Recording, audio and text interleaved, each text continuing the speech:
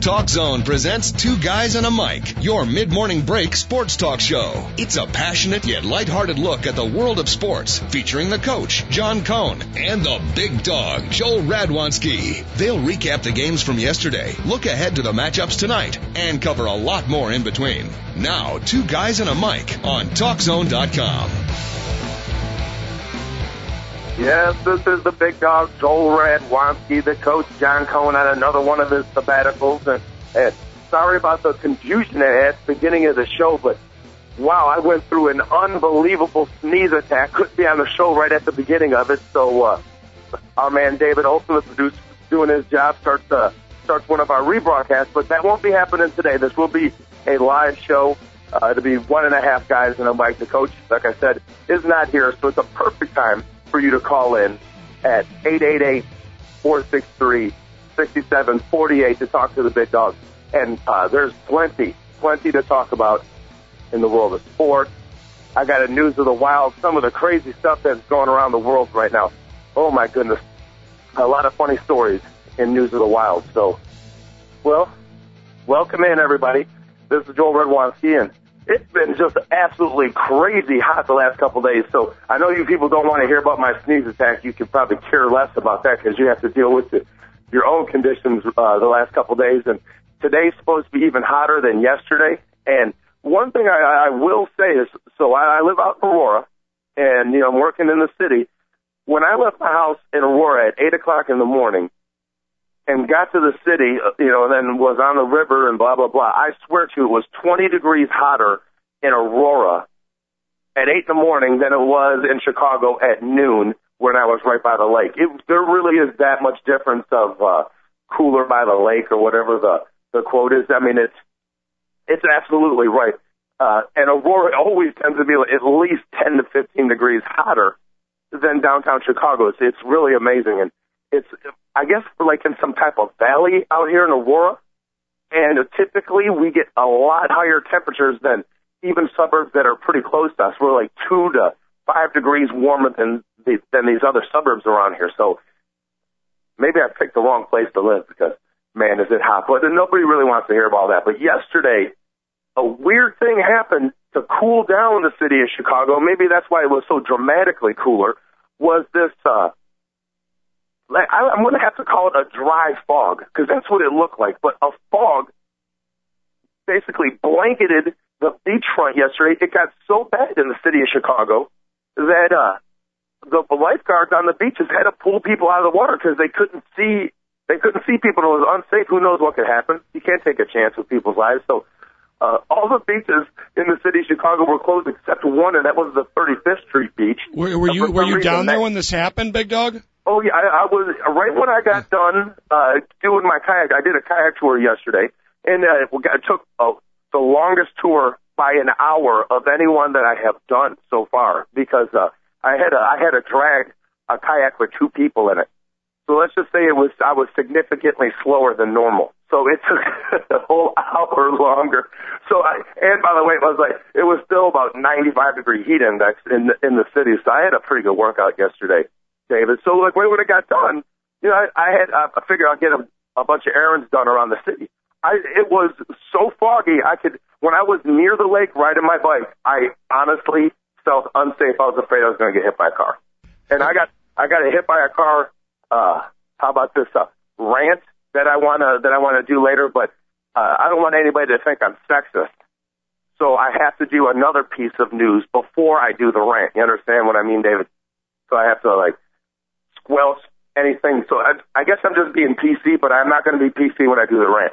But at least I want to ease it in. I'm giving the Vaseline for people. So no, understood. But no, a buddy of mine posted pictures of that from the 40th floor of his building, and it was just like the wall of fog, and it reminded me of you saw Batman Begins, didn't you? Oh, absolutely. You know the end of the movie. Near the end of the movie where they blow all the steam vents and everything. Mm-hmm. That's what the pictures look like in real life. You know why? That's a perfect description of it because it was a dry fog.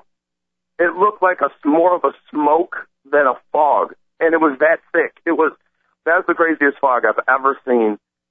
ever. And I can't tell you how much cooler it was because of it, too, because I was sitting there like, wow, the sun's not beating down on me anymore. It was pretty funny.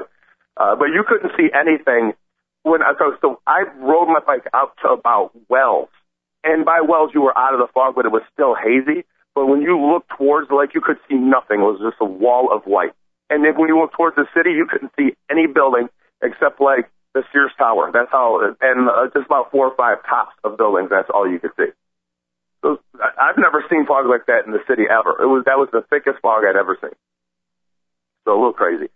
But they're shutting beaches down.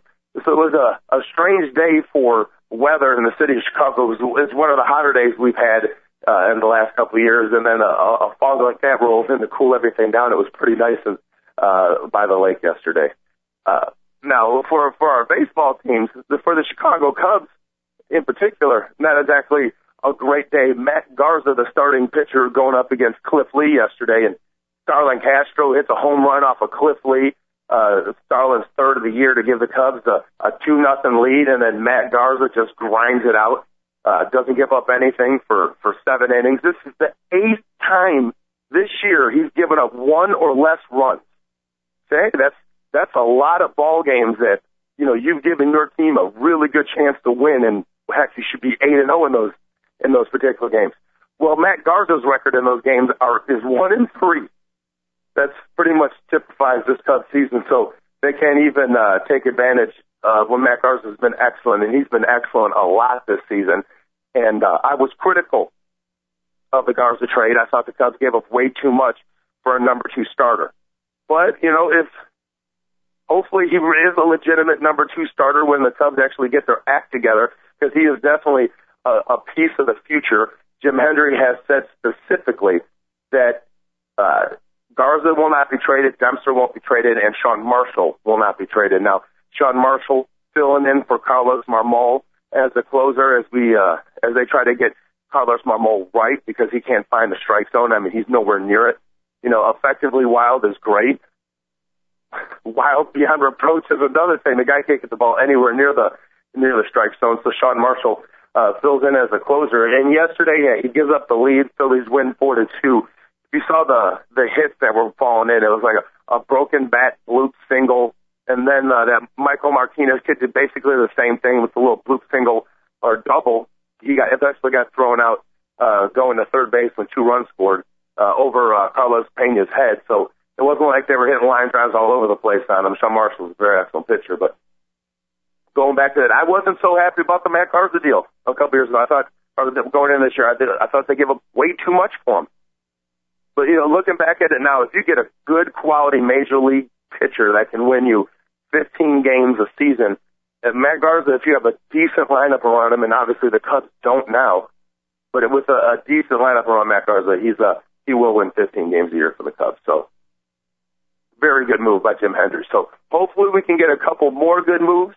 Now, that's all year long, even before he got hot, and believe it or not, since June 1st, Aramis Ramirez, most home runs, most RBIs in all of Major League Baseball. 14 home runs, 35 RBIs. That's the most in the game. So in April and May, I was begging for him to get hot so we can trade him. And then the last couple of weeks, the coach John Cohn and I have been laughing. Oh, this is so great. He's killing the ball. Line drives everywhere. Aramis Ramirez of old is back. And, luckily it's given the Cubs a couple extra wins for this time so they can get to that magic number of 63 wins that I'm hoping that they can get to. But it turns out that Aramis Ramirez, the real reason why we were happy was the fact that he was going to hopefully be traded and we can get some good prospects for him because there's a few teams that are contending that need third baseman. The Angels are one of them. Now, the Angels just got hammered last night, and maybe the Rangers are taking control of that division and the Angels don't consider themselves a contender anymore, but there's a few teams that are contenders that really need a third baseman. So I was hoping, hey, maybe the Cubs can get rid of this guy. Well, it turns out Aramis Ramirez says, I don't want to leave the Cubs. I love Chicago. I love being here, and I don't mind being a loser the rest of this season. And, in some sense, when it happened with Derek Lee, it kind of bothered me a little bit. I look back on it now. Aramis Ramirez has been here since '03. Maybe his family is, set going to school here, all that other stuff with the kids. So it's a lot easier for me to say, hey, trade this guy, get him out of here. So for some people that possibly could be good down the road, than for the guy that is going to be traded and has to uproot his family. So stuff like that happens, but it's still, hopefully Aramis Ramirez does change his mind and says, hey, I've been willing to waive the no trade clause, and he gets traded to a team that can maybe give the Cubs a young number one starter prospect, because that's what they don't have. The Cubs minor league system is a lot better than people think it is. As a matter of fact, they had 12 All-Stars on their Double-A Tennessee Jacks team this year, which is awfully good, folks. So the Cubs minor league system is a little bit better, but they don't have top quality, like drooling at the mouth, number one, like starting pitching down there. That's the one thing that the Cubs are lacking. And that's, if you don't have that, you don't have anything in a sense. So that's why another reason why I'm glad they got Garza, but it would be nice if the Cubs can steal somebody that could actually be electrifying as a rookie. I mean, it seems like every team in baseball nowadays is putting out some type of top-ranked, great prospect. And in terms of pitching, you look at the Reds, my goodness, they got like 10 guys that are 25 or younger, either in their farm system or in their starting rotation right now, that you think, wow, this guy could end up being phenomenal. I want the Cubs to start sending these type of guys up. That really gets your blood boiling as a Cub fan, because if you're watching games now, you are a true Cub fan, because we all know that the Cubs have no chance of winning the division, a slim chance of getting back to 500. So if you're watching the Cubs now, you truly are a diehard Cub fan. So these are the things that you want to see. So hopefully we can get some young pitching in this, because that's the key right now, because I really feel comfortable as a diehard Cub fan. The more I look at the players they got coming up in their system, they've got a boatload of athletic outfielders that can hit and play defense. A bunch of number one draft picks, number two draft picks, like Brett Jackson, this kid who went to Cal Berkeley. Well, they drafted him because his numbers at Cal were unbelievable, and he was an unreal athlete. And, a lot of times you don't draft outfielders in the first round. You're drafting pitchers, you're drafting shortstops, you're drafting catchers. They always tend to say, like, outfielders are like a dime a dozen. So when the Cubs drafted this kid in the first round, he really needed to hit.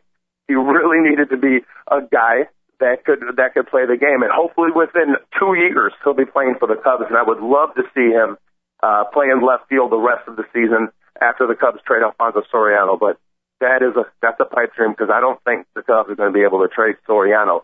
But believe it or not, there have been whispers, I don't know how true they are, but Brian Cashman, the general manager of the Yankees, would have interest in one Alfonso Soriano. To be quite honest with you, I think it's a pipe dream, but it would be awfully nice if the remaining 3.4 years left on Soriano's $17 million a year contract could be moved. And I don't care who it's to. I don't care if the Cubs don't get anything back. As a matter of fact, if the trade was we send them Alfonso Soriano and we send them cash, I would think it would be a good move. I'm not saying pay for the whole contract, but say here, you can have Soriano and we'll pay $4 million a year of his contract. So the Cubs would only owe him at this point about $13 million. If I'm Jim Hedger, please, we actually get a guy out in left field that can catch the ball, a guy that could swing at strikes when he was batting, and quite honestly, somebody that can probably do it at about $600,000 a year. You would have improvements on two different levels of your team, and you're doing it at 1/20th the cost. Hopefully this could happen. Will it? I doubt it. I doubt it highly. But are the Cubs going in a good direction? I know they're going to have the horrible year. I think they are. And options like what they did last night, putting Sean Marshall in as a closer instead of Carlos Marmol. Well, hopefully Carlos Marmol will get everything righted pretty soon. And Sean Marshall, folks, he's one of the best seventh or eighth inning guys in the game. Mitch Williams, who knows a thing about being effectively wild, has a theory that if in the seventh or eighth innings, the hitters, even though they're trailing, because we're talking about guys that are going to be hold guys or close guys. So when your team has a tight lead in a game and you're trying to hold on and get a victory, Williams thinks that when a batter's in a situation where they're down and they're facing in the seventh or eighth inning, they're more likely to take a ball. They're not going to be as aggressive because it's not the ninth inning, and they're not thinking, I don't want to go down looking. I'm going to go down with I don't want to go out with any bullets in the gun type, attitude. But in the seventh or eighth inning, you have to have a guy that throws strikes because hitters will be more patient. And then in the ninth inning, you want a guy that, hey, is this guy going to hit me with a pitch? I mean, he doesn't really get the ball over the plate consistently, but his stuff is electric and it moves everywhere. And, there's pitchers that are like that, like Mitch Williams, and there's been a few others, and there's other pitchers that have been great closers like Dennis Eckersley, who would, you could put a nail on a wall and he would throw it at it and the ball would stick on the nail. So, sometimes I guess so if you have that much control, you can pitch in any inning and be effective. I do understand what Mitch Williams is talking about. I really think there's some credence to that. So next year, if the Cubs can put together a decent pitching staff in terms of starters, and maybe some of these young kids actually do pan out in the National League Central, I don't see why they couldn't contend. The Pittsburgh Pirates, who is right now everybody's favorite team in baseball, talking about the Berg and the Pirates. I don't see why the Cubs couldn't. I don't see why the Cubs couldn't contend next year. So, just throwing it out there, the National League Central is never going to be a dominant division, at least not in the foreseeable future. There's a lot of decent teams. You're talking about like the Reds just seem to have way too many holes, even though they have all this young pitching that some of it's good, some of it's bad. The Brewers, well, we all know what's going to happen to the Brewers. The Brewers will have a real good season, and then they'll lose two of their free agents, and then they'll be average for 3 years, and then they'll have a really good season, and then they'll lose their free agents, and then they'll be decent for 3 years. So you have to worry about the Brewers only once every 4 years, and that might be this year because if they keep on getting the starting pitching that they have, they're going to be in pretty good shape. And Francisco Rodriguez pitching in the eighth inning for them, that's not a bad gig that they got going out there. So it's pretty decent bullpen for the Milwaukee Brewers. And I'm not going for the Cardinals. Cardinals are always winning the division. Okay, I want the Pirates to win it. The Cardinals have the experience. They're loaded with superstar talent, honestly, because you think about their pitching staff. I know Chris Carpenter, I'm expecting him to have a really good second half. His last couple of starts, he's looked very good. So there's a good chance that, the Cardinals are going to beat it all the way. But the Pirates, maybe it's a little bit of baseball magic this year for the Pittsburgh Pirates. They've got really good pitching. As a matter of fact, they have 13 shutouts already this season. It's unbelievable. So 13 shutouts. This kid James McDonald last night pitched 7 innings, shutout ball, turned it over to the bullpen. Joel Hanrahan, who's perfect this year with saves. So, they got it going on down there in Pittsburgh. And the one thing they can do is catch the ball. They've got a really good defense. And they also are a pretty deep team because this team has not been whole at all this season. They've had injuries. Right now, Ronnie Cedeno is out. As Cubs fans, maybe he's not a good offensive player, but Ronnie Cedeno is a heck of a defensive shortstop. And, he's been really picking it for the Pirates all year. And he's been out the last couple of weeks with injuries. And then Jose Tabata or Tabata, whatever you say his name is, phenomenal defensively. He was great last year, but, he's kind of a slow start this year. So they haven't even been, firing at all cylinders yet. Here they are. They lead the National League Central stuff. Latest, they've led the National League Central or any division because it was actually the National League East the last time they led a division, which was in 1992. So it's been an awfully long time. Was in 1992 at that time, I do believe George H. Bush was the president of the United States. So it's been one heck of a long time since the Pittsburgh Pirates were in first place. That was pretty late in the season back in July of 92. And they ended up winning the division that year, and that's the year that Barry Bonds then fled and went to the San Francisco Giants for an actual boatload of money. He left, and then '93 till now, the Pirates have been absolutely abysmal.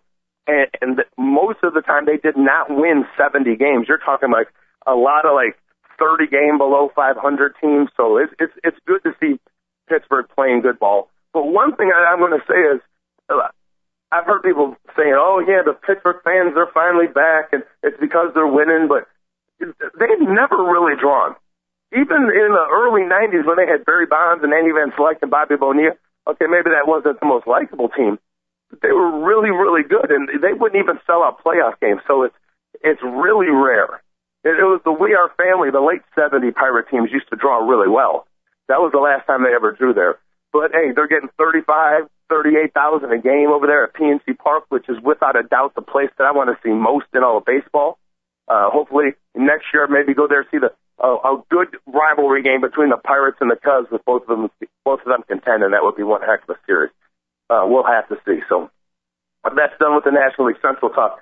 Looking around all around baseball, the Texas Rangers are hot, folks. 12 consecutive wins.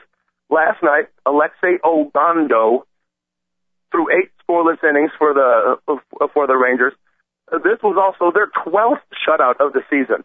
I mean, the Rangers are really pitching. So Ogando had 8 innings, hands it over to the bullpen. And they got a pretty decent bullpen with the Rangers. Neftali Perez, their closer. But this team, they can catch the ball and they can pitch it. And the crazy thing is, Alexei Ogando is 10-3 on the season. His ERA is right around 3 right now. He's been pretty consistent. He went through a rough stretch in the middle of June, but his last 3 outings, he's been pinpoint, and that's really was some concern for the Rangers because this kid is a converted outfielder, and it was only like 2 years ago. It was he was a pretty decent hitter and a decent outfielder, but like a very suspect major league prospect. That most likely he probably was not going to make it as an outfielder. So somebody said they liked the way he threw. He threw with a nice, easy motion. So they moved this kid to a pitcher, and he's been electrifying it. And if you watch, he throws effortlessly. It's funny. It was. You can see why somebody can say this guy should have been a pitcher because considering that he's never pitched up until about 2 years ago, he's got a beautiful, beautiful throwing arm. So there's been a lot of talk about whether they're going to let him pitch a certain amount of innings and all that. Does he have a pitch limit? He was just a reliever, let alone the fact that he was turned into a pitcher only 2 years ago, so they don't want to mount too many innings on him.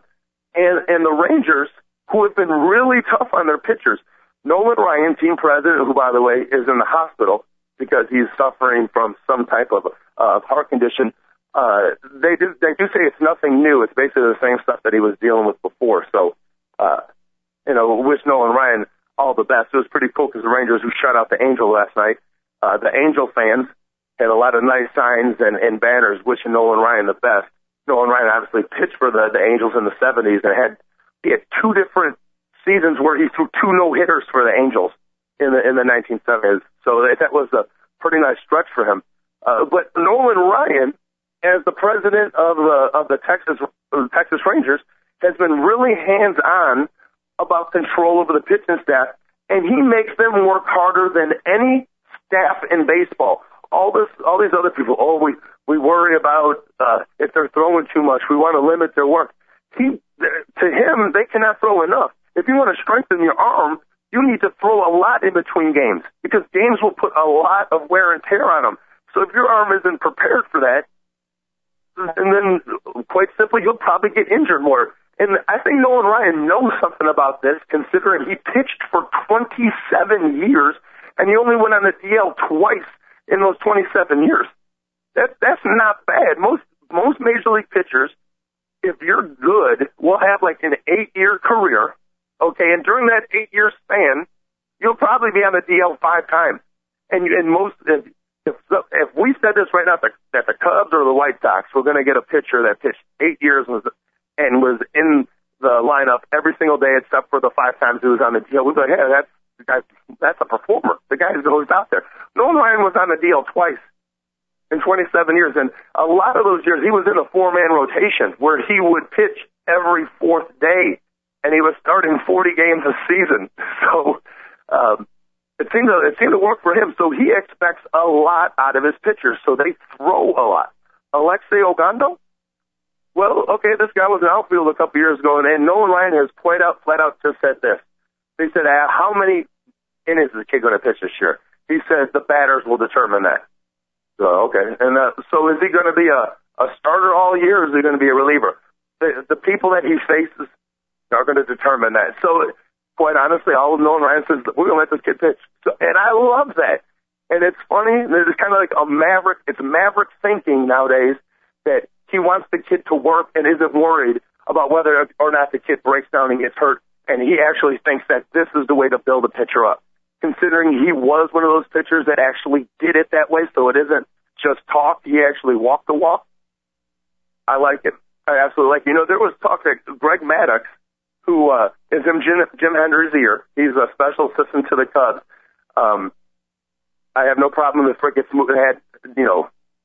pushed Greg Maddux up one and maybe moved Jim Hendry to, like, consultant for beer sales or something like that, because obviously that's doing really well there.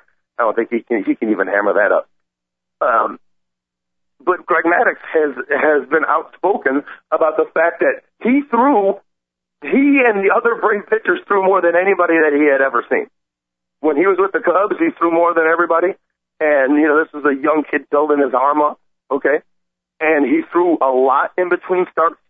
And when he was with the Braves, that was one of Leo Mazzoni's things. You know, Leo Mazzoni, the great Atlanta Braves pitching coach, the guy that was always rocking in the dugout, spitting out seeds. Well, they believed in throwing a lot in between games. And you can say, well, the Braves only won one world championship. Well, I do know this. The Braves continually, year in and year out, had healthy pitchers that dominated the National League. And you're even talking about, they had the John Smoltz. Obviously, he blew his elbow out twice. But if you think about how consistently pitchers for the Braves would go out and get 30 starts in a season, it was more than any team in baseball in the 1990s or the last 10 years. Let's face it, even it continues now. Like this whole Braves deal with their pitching staff. They do not baby them. They make these kids throw a lot in between starts. The Braves have continued to have a dominant pitching staff, even when they don't have the likes of Glavine, Maddox, Smoltz, and the Millwoods and Nagels of the world. So, throwing it out there, I like the fact Nolan Ryan actually making these kids work and the showing sensation they have, not babying the kid. And you know, let them, hey, if you keep on getting people out, we're going to keep on needing you to go out there and get some victories for us. So, actually, I think it's pretty cool thinking. So, we're going to take a really quick break. That is definitely enough of the introduction in baseball. And when we come back, we're going to go to a little bit of news of the wild that's going around in the world. There's some pretty funny stuff, some sad stuff, some interesting stuff. So you're listening to Two Guys in the Mic. This is Joel Radwanski. Hopefully the coach, John Cohn, is safe somewhere during his sabbatical. We'll be back in a minute or two.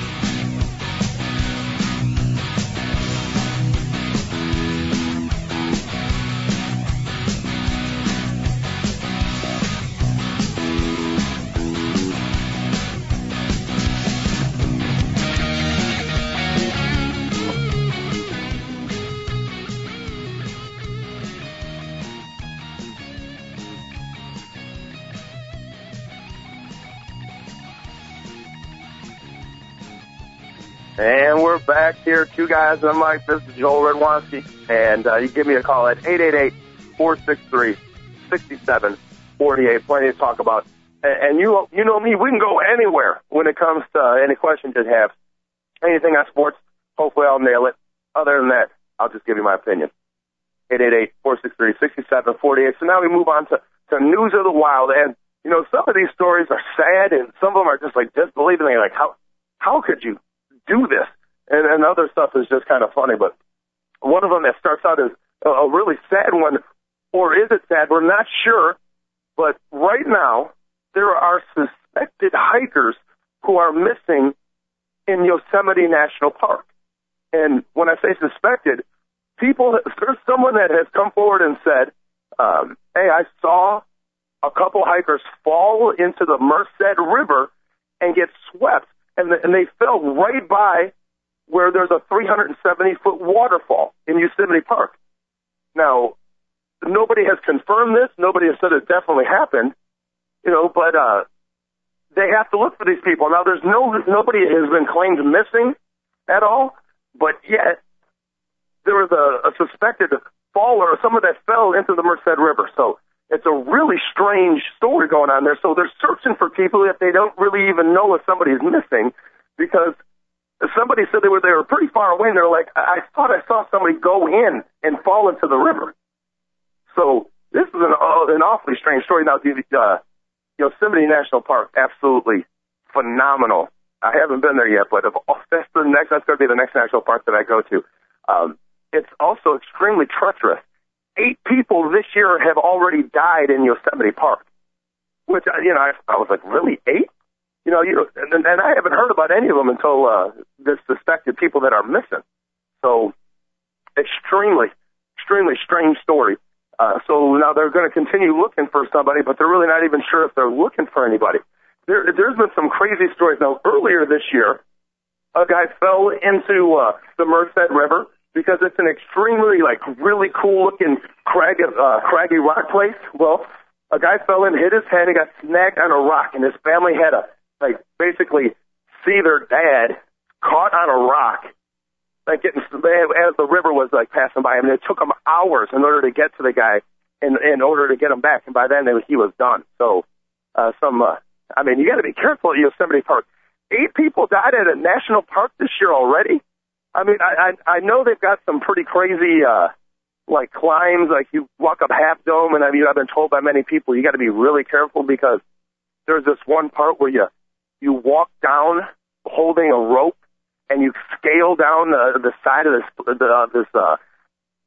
this rock. Well, to most people who are at least a little bit adept at any type of climbing, that's pretty simple. Okay, so it's on a 45-degree angle, maybe a little higher than that. Well, what happens if the guy in front of you lets go of the rope and hits you? And then so stuff like that happens there. So you got to be really careful of what other people are doing at Yosemite. So pretty sad story when you think of it. And we don't even know if somebody's missing. They don't think it's a hoax. The person seems pretty sincere that said they saw these 2 people fall into this river, but nobody at the campgrounds is said to be missing. But people do, just they'll drive up and just start hiking at Yosemite. So hopefully it's some type of misunderstanding, but possibly somebody could be missing out there. So now, in another area that is absolutely gorgeous, this is a really strange story, but have you guys heard of the Montauk Monster? Well, it's up in British Columbia, and it's supposedly the Loch Ness Monster of the Cordoba Bay. And it turns out that this thing has been seen for centuries, including the Native Alaskans up there. They swear that they've seen it. Well, there's a videotape now of a reptile-looking creature that's swimming in Cordoba Bay, and it's 2 years old. I watched it, and I don't know what it is, but it definitely looks like it's an animal. So if you guys do a little Google search on that, it's really some amazing footage. And they think that there's a reptile, and reptiles are cold-blooded. So I guess if it lives in the water, it could survive. But what does this thing have? Is it at 34 degrees? Because if you're a cold-blooded animal, and which reptiles are cold-blooded, your temperature will be whatever the temperature around you is. So that's so if you ever seen a frog, in 10-degree weather, if that's a practical joke you've ever played, it really is true that the frog will explode on the inside. Kind of that isn't a myth. That is true, because if you put a frog, which is going to be made of 70% water, it's a reptile. These things their cells will break down on the inside because they'll freeze, believe it or not. So I guess you could have a reptile that is always in water, because the water, in Alaska, it doesn't freeze. Obviously, there's oceans, there's bays, so I guess we could have a temperature that's around 35 degrees, but this thing is absolutely massive. It's like a long, like snake-like looking thing. Hopefully it isn't a hoax, because that would be really cool. But this thing has been spotted for centuries, and there's thousands of people. It's just like the Loch Ness Monster, but I guess it doesn't have the same prestige about it, because we hear about that one all the time, but we don't hear about this thing that they call Caddy, which is in Cadborough Bay, right outside of British Columbia, is where this picture was taken. But there's the Montauk Monster is this same exact reptile that has been seen in Alaska for centuries. So who knows? Maybe there's some type of connection there. Now, little story about 4th of July and hot dogs. Now, 150 million hot dogs were eaten on the 4th of July this year. It's typical. But I did a little investigation of what hot dogs are made up of, folks. And I don't know, I know people that will oil their cars, make sure there's the proper amount of air pressure in them. Okay, they make sure there's a wax on their car, they vacuum it out. Okay, and then after they do that, they go for a cruise, and then they go to McDonald's, and they decide to put those nasty buns and wherever the meat comes from in their body and go home and be like, man, I don't feel right. Yeah, but your car looks phenomenal. That's so great that you take great care of your car, but you put whatever you want in your body. I always found that a little weird. But hot dogs, folks, they are made awfully strange. Now, everybody knows that they have all types of fillers that you put in hot dogs. But I just wanted to let you know the turkey meat that you get from hot dogs. Here's how they do it. They actually take these turkeys, obviously, when they're getting the meat off them. You know, they're already skinned. They put them on this metal pole, and then they get blasted with high-pressure water until all the meat flies off of it into a pile, and then that basically gets compressed and is turned into basically about 80% of your hot dog. Which I was actually kind of impressed that the 70 to 80% of hot dogs are turkey. You know, I thought, you know, unless you have the all beef ones, but the all beef ones can no longer be blasted because of fear of mad cow disease. They will no longer high water pressure blast the meat off of cows anymore. I don't know how you have a dead cow and you blast the water off, how that affects them passing a disease down, but I guess somebody else thought that, so they actually passed the law that you can't do that. So awfully strange. I never knew hot dogs came from high pressure blasting off of turkeys. So, okay. Well, now going back to California, now Yosemite National Park is pretty close to the Sierra Mountains, and the Sierra Mountains are now back in the news because there's going to be a brand new gold search going on there that unlike anybody has ever seen before. Now, if you all know, with the struggling economies all over the world, gold is becoming much, much, much more valuable. As a matter of fact, it hit a now record high $1,600 an ounce, according to DrudgeReport.com. So it's an awful high value for an ounce of gold. I can remember as a kid watching the Price is Right, and they actually had an ounce of gold there, and they had a bid on it, which I thought back then was like one of the coolest things that you could have bid on. I mean, I don't know, here's the washer and dryer or whatever. I wouldn't know that, but that was a unique one. And the Price is Right. Hey, here's an ounce of gold. How much is it worth right now?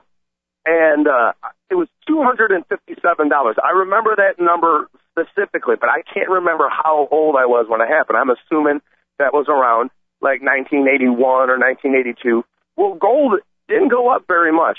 That was until 2007, and then it just skyrocketed, and it keeps on going up.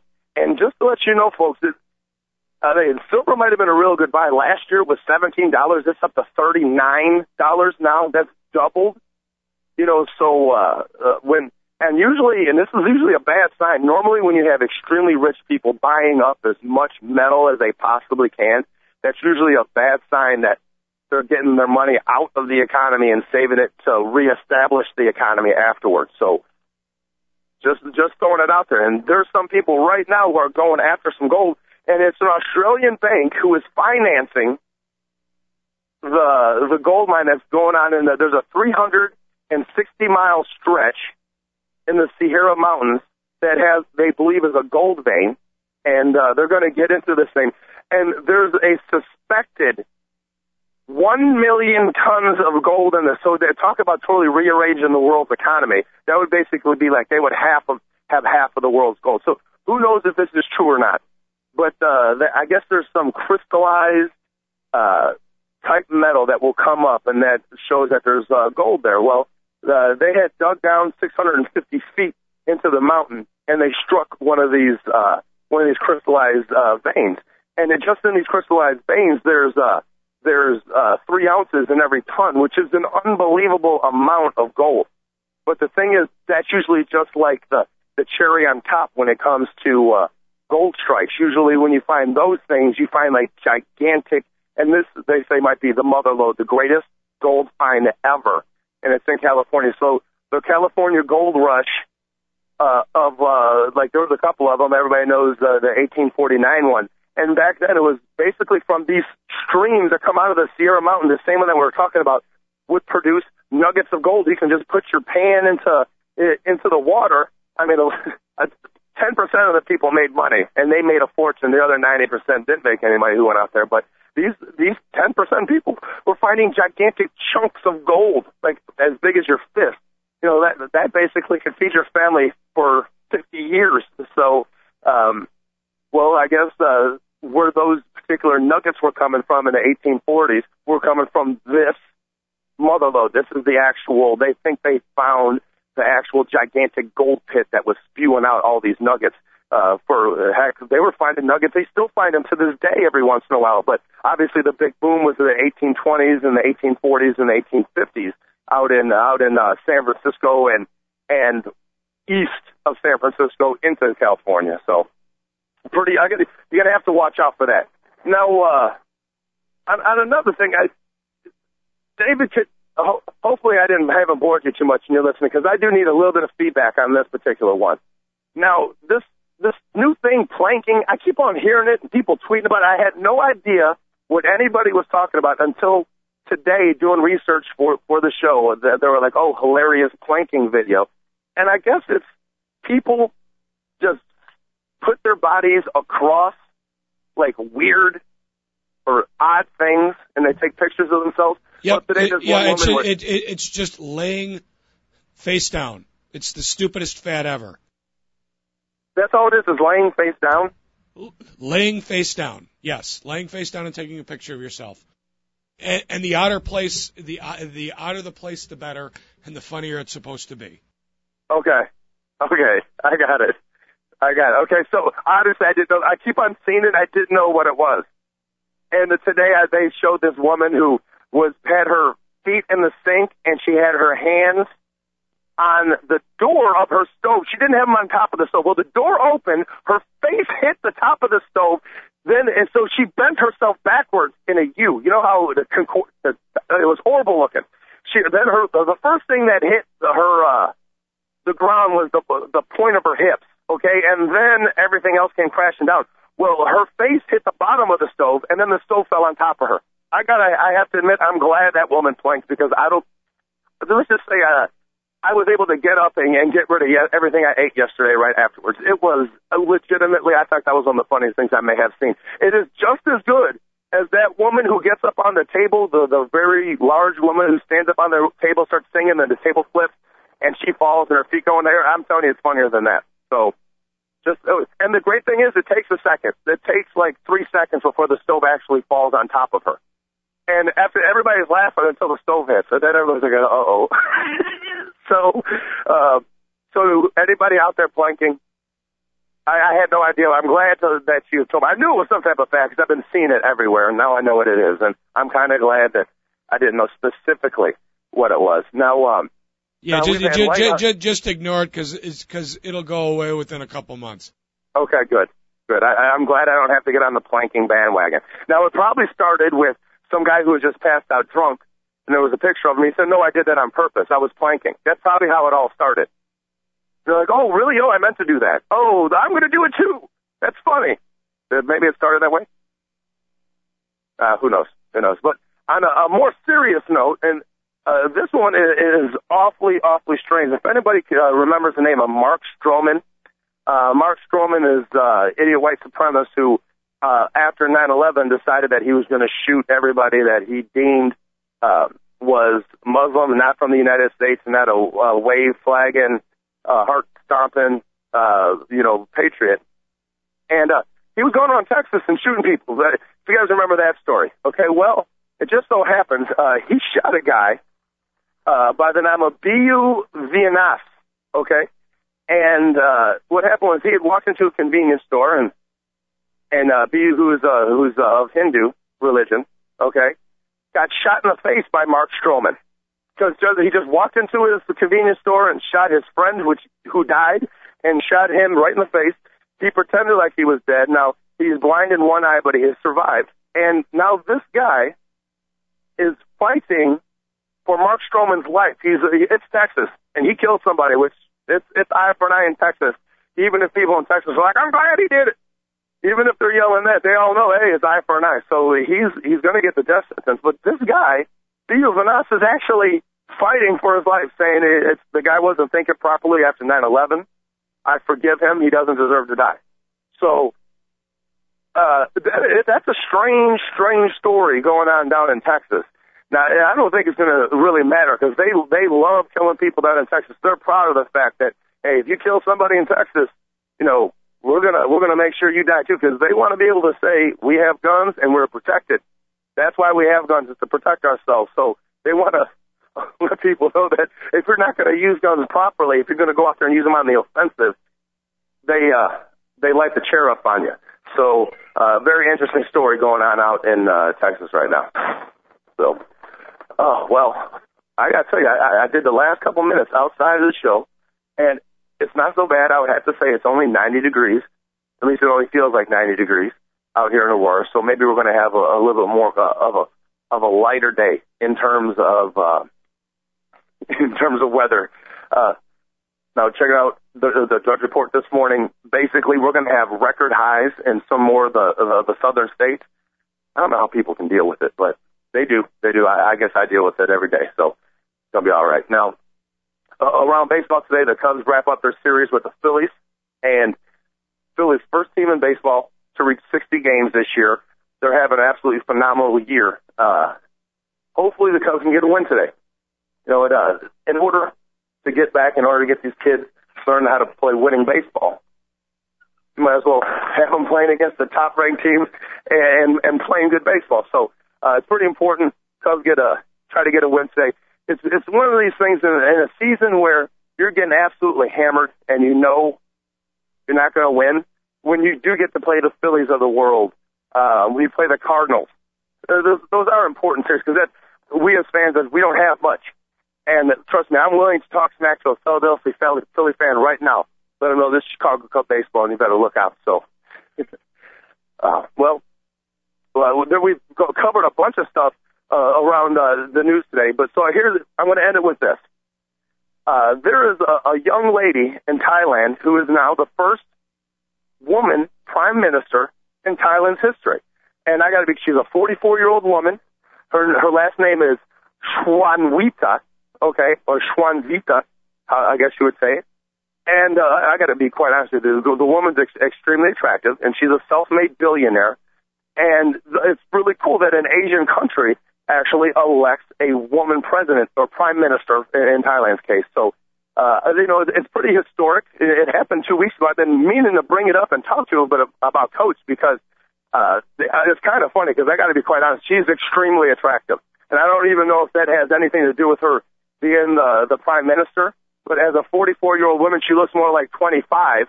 And I think Thailand's going the right way. You elect the best person to be the prime minister of your country.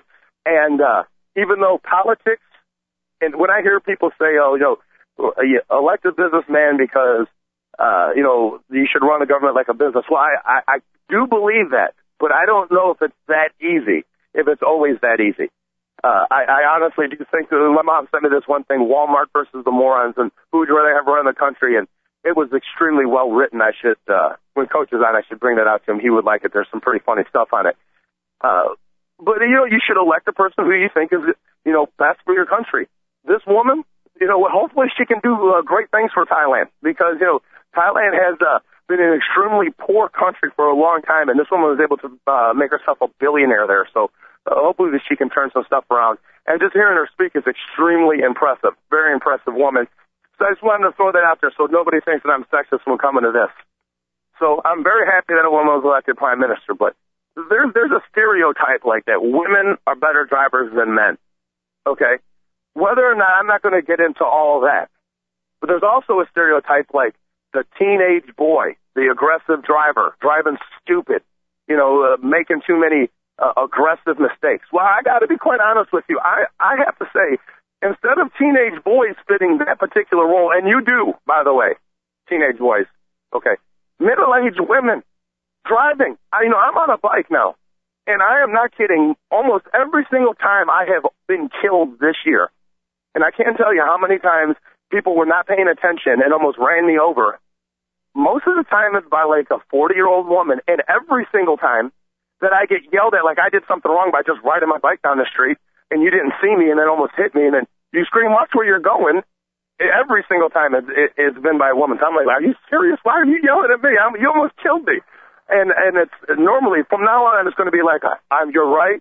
I'm sorry. I should have known you were applying makeup while you were turning, and I should have known not to cross the street and get in your way. Because obviously, quite honest with you, that would be my bad, because I'm on a 12-pound bike and you're in a 2-ton SUV. So I really don't want to get hit by you.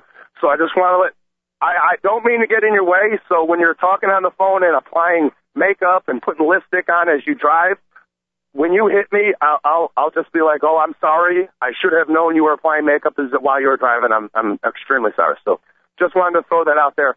I really don't want to get killed. And I will say this, I'm trying to do this as most karma as possible, because the other day I was crossing Randolph and almost got hit by somebody, and I will admit it was my fault. And all this year, I've almost been hit like 10 times on that bike.